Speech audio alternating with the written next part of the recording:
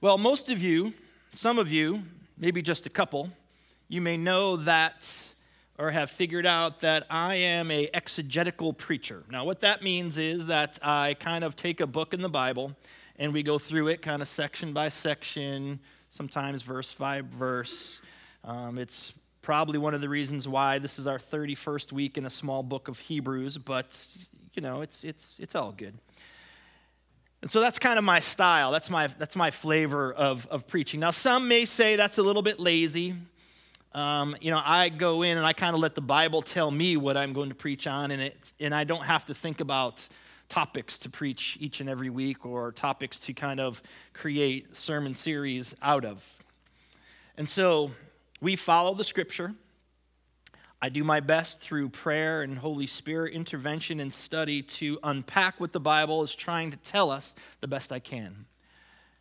What I'm always very careful of is not trying to make the Scripture say what I think it should say or what I would like it to say, but to stay true to what it actually says to the best of my ability. I am not perfect by any means. I know, big shock, but we do our best. Now, I'm not saying that a topical preacher is a bad thing, not at all. In fact, next year, I have some topics that I want to preach through, things about church, and so we're going to kind of hit those next year if we ever finish Hebrews. And so I'm not saying it's a bad thing. It's just my style. I like to just kind of go through the Bible and allow it to speak to us. Now, the thing that's most challenging about preaching that way is the fact that I can't skirt around difficult topics. Well, I can, but it would lack integrity. And so I just can't kind of pick and choose as I'm going through section by section, verse by verse, what I would like to preach on. And so yes, as we go through the Bible, we talk about love and grace and forgiveness and mercy and all these things that God invites us into because of our faith in Jesus Christ. But when you read the Scripture, there are some difficult things in it. There are some difficult things that not only he says to people who reject Christ, but some hard things that cause a little bit of tension within us for those who follow Christ. And I am a firm believer in we can't run from those things. We can't just kind of put our blinders on and say, you know what, we're not going to talk about those things because those things are kind of difficult. I've made a commitment to myself. I made a commitment to the Lord. And if you have heard me preach before and talk about this, I've made a commitment to our church that I will never not preach the hard things in the Scripture. I want to do my best to present to you the full counsel of God. And sometimes that full counsel can cause a little bit of tension. This morning just happens to be one of those mornings where the Scripture speaks to the church. The Scripture is speaking to the believers. The writer of the Hebrew letter to the Hebrew church is talking to the church. And it's kind of weighty, and it causes a little bit of tension in the heart, but it's still based upon the love and grace and mercy of God. Now we're going to start in verse 4 of chapter 12, and right above verse 4 in chapter 12 in my Bible, there's this heading that says, God disciplines his children. Woo! That'll fill the joy box this morning, huh? God disciplines his children. It doesn't give me the warm fuzzies, I must admit, but it's the word of God all the same. And so to understand verse 4, which I think many times is taken out of the context, we have to go back and begin where we ended last week in verse 3 of chapter 12. So let's kind of read those two together and lay the groundwork of where we're going. So he's talking about Jesus in verse 3.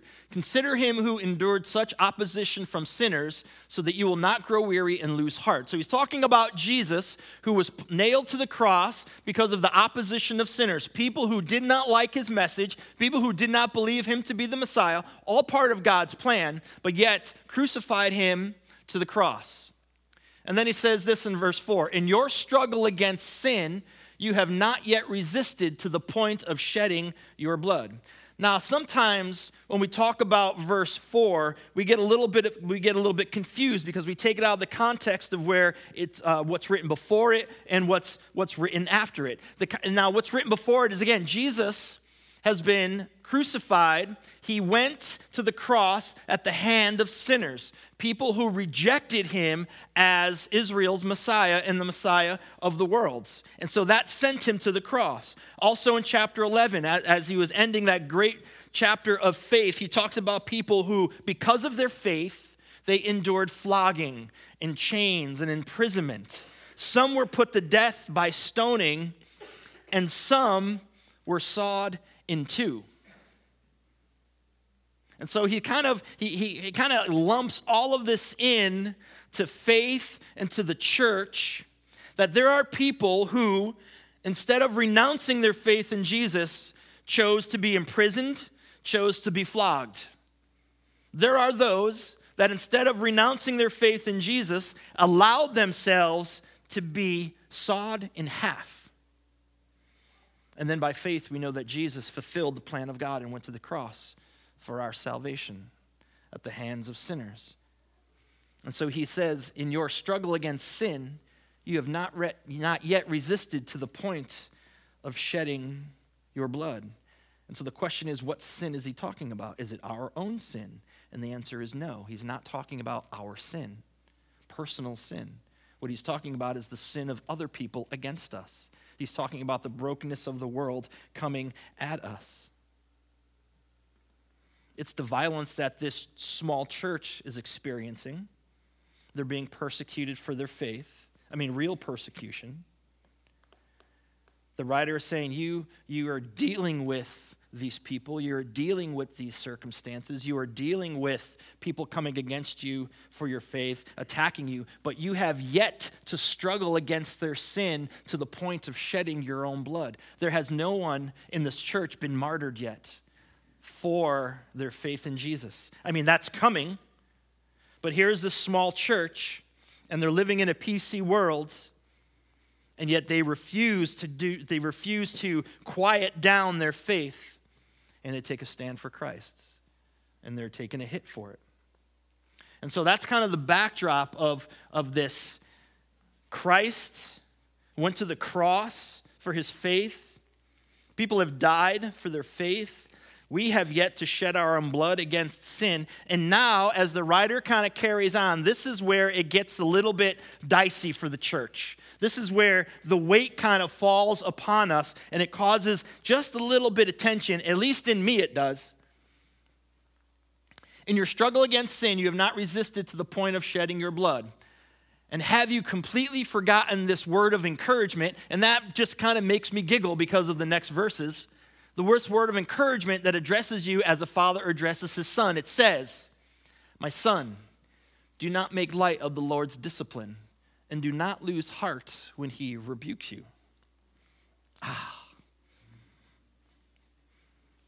Now, we have to understand and make sure we do this right. The word discipline isn't God punishing you out of his anger. God is not looking at you going, you know what? You blew it again. You know what? I'm tired of this. Now the sacred whooping is coming down, and I'm all ticked off. The word discipline there is the word for teaching. My son, don't make light. My daughter, don't make light of the Lord's teaching or training.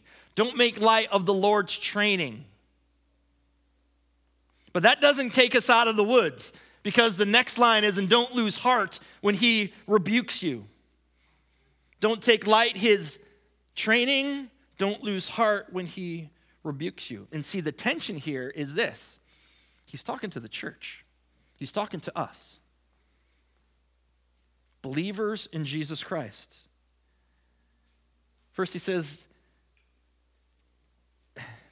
the sin of other people, when it's directed at us, when persecution is directed at us, when we get beat up by this world, especially because we've decided to take a stand for our faith, where does that persecution originate from? And here's where it originates from God. The persecution that the church faces originates with God. Training, disciplining. And so as we watch the news, we see the hostility towards Christianity. We see the hostility and the pushback about what the Bible teaches. And all the stuff we complain about as Christians. They're not following the Christian rules. We're falling away from a Christian nation. All of these things that we constantly complain about, guess what? They're for our training because they originate from God.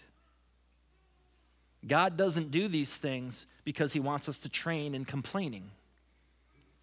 God does these things because he wants us. He wants us to stand firm and tall and know strength. And so he's kind of going through this idea of training and rebuking, and then he doesn't leave it out there in just thought land or way up top here. He buries it a little bit deeper because the Lord disciplines or trains the one he loves, and he chastens everyone he accepts as his son. He's adding more tension or weight to what he's trying to tell this church. Again, this is not easy for us because he's talking to us. God chastens the church. Pain and hardship and persecution, that is either God training us or rebuking us. And the word chasten there is not a happy word, okay? That is not a happy word. It means to flog or whip. Yet that's what God is saying to the church. That he will flog us and whip us if need be, but not out of anger, not out of frustration. It's really for our own good because he wants to build up the church. We're going to see what he has to say in a few minutes. I'm telling you, these aren't pastors' favorite verses to preach on a Sunday morning. And then he continues on. Endure hardship as discipline. God is treating you as his children. This morning I came in and the parking lot is half plowed and there's mud everywhere and I'm just complaining like a little girl. Endure hardship as discipline. God is treating you as his children. For what children are not disciplined by their father? If you're not disciplined, and everyone undergoes discipline, then you're not legitimate, not true sons and daughters at all. Moreover, we have all had human fathers who disciplined us, and we respected them for it. How much more should we submit to the Father of spirits and live? They disciplined us for a little while, as they thought best, but God disciplines us for our good, in order that we may share in his holiness. No discipline seems pleasant at the time, but painful. Later on, however, it produces a harvest of righteousness and peace for those who have been trained by it. So the author is kind of bringing us back to our childhood, back to our fathers and our mothers. And I am sensitive to know that there are many people who haven't had good relationships with their parents. And they've been abused in some way, and it was just ugly. I want to tell you, I want to speak right to you. That's not God. He is not an abusive father. Even in the harsh of life, even in the pain and the struggles, God loves you, and he's never doing it out of some sick sense of punishment or some false sense of righteousness. God is just and perfect and good. And so he's calling back to this idea that we've respected our parents for disciplining us. And again, this is kind of difficult to get our minds around, that the discipline of the Lord, the rebuke of the Lord is for our good. That we would enter into his holiness, that we would be as his son. We'd be as his daughters.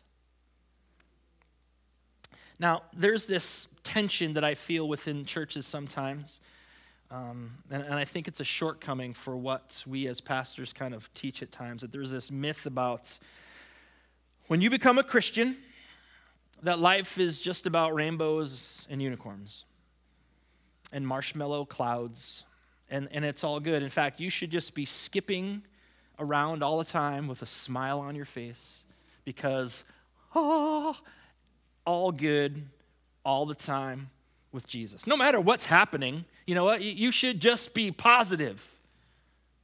Obviously, if you're not positive, you lack faith. But see, what I see here in this passage is that some hard things are going to come our way as Christians. Some difficult things are going to be presented to us. The discipline of the Lord, the rebuke of the Lord, training of the Lord. And when these things take place in our lives, it's not pleasant, but painful. How many of you walk around with a smile on your face all the time when life has sucker punched you? Because someone told you you should be happy all the time. No, what it says here is that when God is training us or in rebuke of us out of his love and mercy, man, it hurts. And it's okay not to feel happy or joyful all the time. That's not where he wants us to stay, because later on it produces a harvest of righteousness and peace. But at the time, man, it's horrible. There's this strain of ideology in the church that says, Christian, all you need to do is be good and have faith, and God will just pour out his blessings upon you. And if you don't have God's blessings and goodness in life, then you're lacking faith, or you're not behaving well. You're not being obedient. See, the two things that I find wrong with that is, first, is what the Bible says, and second, that life happens. And in life, there's all of these broken people, sinful people. Maybe you know some, maybe you are one. And so that creates some ups and downs and tensions in hardship and pain and suffering in our lives.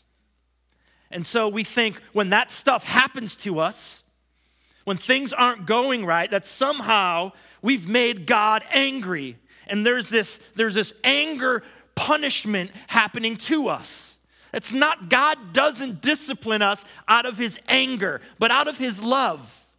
And we just go right to the wrath of God. Well, the wrath of God is being poured out on you. The wrath of God is being poured out on the United States because we allow certain things or we take part in certain things. See, I'm really believing that the wrath of God is much more subtle than what we believe, than what we understand. We go right to God's wrath, which isn't a loving discipline, a loving rebuke, but anger and punishment. When Paul was writing his letter to the Romans, he began to talk about the wrath of God. He says this in verse 18, "The wrath of God is being revealed from heaven against all the godlessness and the wickedness of people who suppress the truth by their wickedness." So the wrath of God is being poured out on those people who are suppressing the truth of who Jesus Christ is, who have decided that they're going to reject who Christ is, and so God's wrath will be poured out upon them. And then later on it says this, "Furthermore, just as they did not think it worthwhile to retain the knowledge of God." So what he's saying is that there are people who decided this rejection of who God is, rejection of who Christ is, God gave them over to the depravity of their mind so they would do what ought not be done. So God has given them over to the depravity of their mind. This is God's wrath. It almost feels passive-aggressive a little bit. God is letting these people who have rejected him do things that should not be done. They have become filled with every kind of wickedness, evil, greed, and depravity.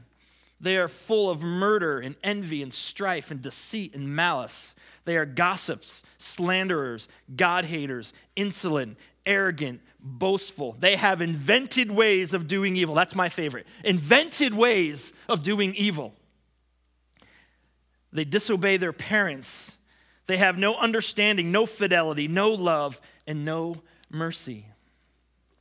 See, the wrath of God isn't just in the earthquake and in the terrorists. The wrath of God is allowing those who have rejected him to engage the depravity of their own mind, of their own heart. And what I find interesting in those passages is that the same depravity of the mind that could murder someone is the same deprived or depraved mind that will say no to the mom when the mom asks to do the dishes. The same depravity that has no love, no fidelity, no mercy is the same mind that will say, I'm not cleaning my room when mom or dad ask. See, God's wrath is when he allows the sinfulness of people to go unchecked. God's wrath is when he gives over the depraved mind to do whatever it is that they're going to do, things that ought not be done. See, it's his grace and mercy when he intervenes in our lives and stops us acting in the darkness and the depravity that's within our own hearts. How many times have you were going to do something that you knew was not right, and you had that check in your spirit, and you had that realization, and you had that strength, and you said no? See, that's God's grace, and that's God's mercy. Wrath and punishment is when he allows people to go ahead with whatever they want to do. Now listen to me, and listen to me very closely. This is important. Here is the truth that you must take away this morning. If you have put your faith in Jesus Christ, you are not under the wrath of God. If you have put your faith in Jesus Christ, you are not under God's wrathful punishment, but you are under his grace and his mercy and his love. And so discipline and rebuke comes from his grace and his mercy and his love. He disciplines those he loves. He chastens those he calls children. Look at verse 10. They disciplined us for a little while, talking about our fathers, as they thought best. Our dads and our moms are trying to do the best that they could in those circumstances. But God disciplines us for our own good, for our good, in order that we may share in his holiness. No discipline seems pleasant at the time, but painful. Later on, however, produces a harvest of righteousness and peace for those who have been trained by it. You know, again, this doesn't get any easier to hear, I believe, and it doesn't get easier to preach. But the pain that we go through, the brokenness that we go through, it's not just there to make life interesting. The pain and brokenness of the follower of Jesus isn't there so we have books to write and poems that we can write and songs to write. Pain and brokenness is there to train us, that he desires us to enter into his holiness. God cares more about your good than you care about your good. God wants you to be built up in him more than you want to be built up in him. God cares about who you are as a person more than you care about who you are as a person. God cares about the person you're becoming more than you care about the person you're becoming. And so he gets involved in the life of the believer. You know, I've walked through some very deep darkness with people, horrible things. And I know how this kind of sounds. And I say it with just a somber reverence as I preach through this, because some of you know what it's like to walk through real brokenness and real pain. But the pain we suffer in this life, it's not meaningless and it's not random. It's not God looking to destroy us. It's not God looking to wrathfully punish us. It's not him being ticked off. What we have suffered, what we will suffer, the pain that we've experienced and the brokenness that we've gone through, and I have to believe this because this is the only way that I can wrap my mind around it. The pain and brokenness that we experience in some way, in some form, has a redemptive quality about it, that God uses it for our good in some way and somehow. Because if that wasn't the case, then God would just be some mean jokester sitting far off, just zapping people through life. And I don't believe that for a minute. That's who God is. Because I've experienced grace and mercy and his love. I know what it's like. So what we talk about this morning are They're just these deep mysteries of faith. What we go through, let me say this again, is not the wrath of God. Christian, you are under God's grace and mercy, not his wrath. And somehow in the suffering and the pain, there's something redemptive about it. He's using it, and somehow, and it might not feel that way, and it might not seem that way, and it's painful, but his desire is that we would know righteousness and that we would know peace. The word peace, shalom, like the completeness of life. He says, therefore, strengthen your feeble arms and weak knees. Make level paths for your feet so that the lame may not be disabled, but rather healed. And again, remember last week we talked about he's creating this big picture of a coliseum and a sporting event and races going on. And so when he speaks of the feeble arms and weak knees, it's going back to an analogy of a runner crossing the finish line with nothing left. And he says, no. See, I know that sometimes when life gets you and it gets you good, it just sucks the life out of you. You have no strength. You don't want to get out of bed sometimes. But he's encouraging the church, strengthen yourself. Strengthen yourself in the Lord. Make a straight path. Don't look to the right. Don't look to the left. Just focus on the cross. Focus on Christ. This is the way that we are to go. And by just strengthening ourselves in the Lord, that maybe others who are even more broken than we have experienced or we are ourselves would be built up and they too can be healed. This is the beauty of community, the beauty of church. This is why we so desperately need each other. We need one another so that we can be built up,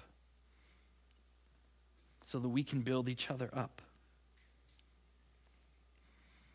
All through this passage, all through this section in Hebrews, the writer goes back to Isaiah, and he references Isaiah. And so I want to leave you this morning with Isaiah chapter 35. This is the Lord's word to you. Strengthen the feeble hands. Steady the knees that give way. Say to those with fearful hearts, be strong. Do not fear. Your God will come.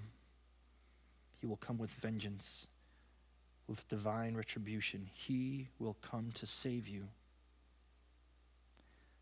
Then will the eyes of the blind be opened, and the ears of the deaf be unstopped.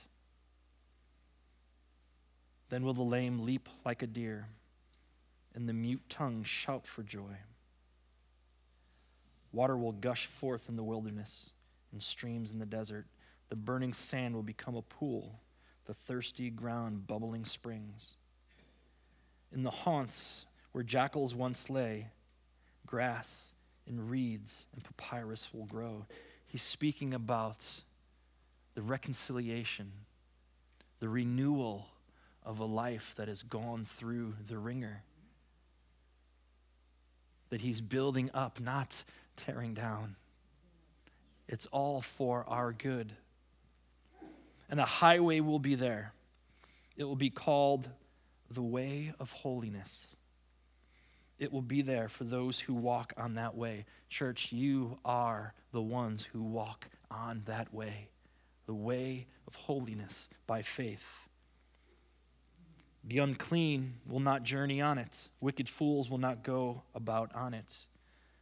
No lion will be there, nor ravenous beast. They will not be found there. The way of holiness, there is safety because it's God's way. He is restoring safety to his people. But only the redeemed will walk there. You, church, are the redeemed. No longer under wrath, but his grace and mercy. And the Lord, and those the Lord has rescued will return. They will enter Zion with singing. Everlasting joy will crown their heads. Gladness and joy will overtake them, and sorrow and sighing will flee away. This is the promise of the Lord. This is the promise of God. our suffering is not wasted. And yes, he disciplines those he loves. And he chastens sons and daughters. Don't take it lightly, because somehow there is redemption in it. Don't think for a minute that God is punishing you out of anger or wrath, but God is loving you into his kingdom. He's loving you into wholeness. Lord, thank you for your word and that you've caused it to be written. Thank you that you love us beyond our understanding. Love us enough to give us a time of testing and trial and discipline. And Father, I pray for those who may be going through those times right now, that they would see it not as you angered and wrathful, but as a loving Father who wants the best for his children. Thank you for loving us. Thank you for Jesus. Amen. Those of you who are traveling for Christmas, have a great, great Christmas. Those of you who are going to stay around, we have a 5 o'clock Christmas Eve service here. So we hope to see you. I love you guys, and we'll see you on Saturday night. No church service on Sunday. Peace.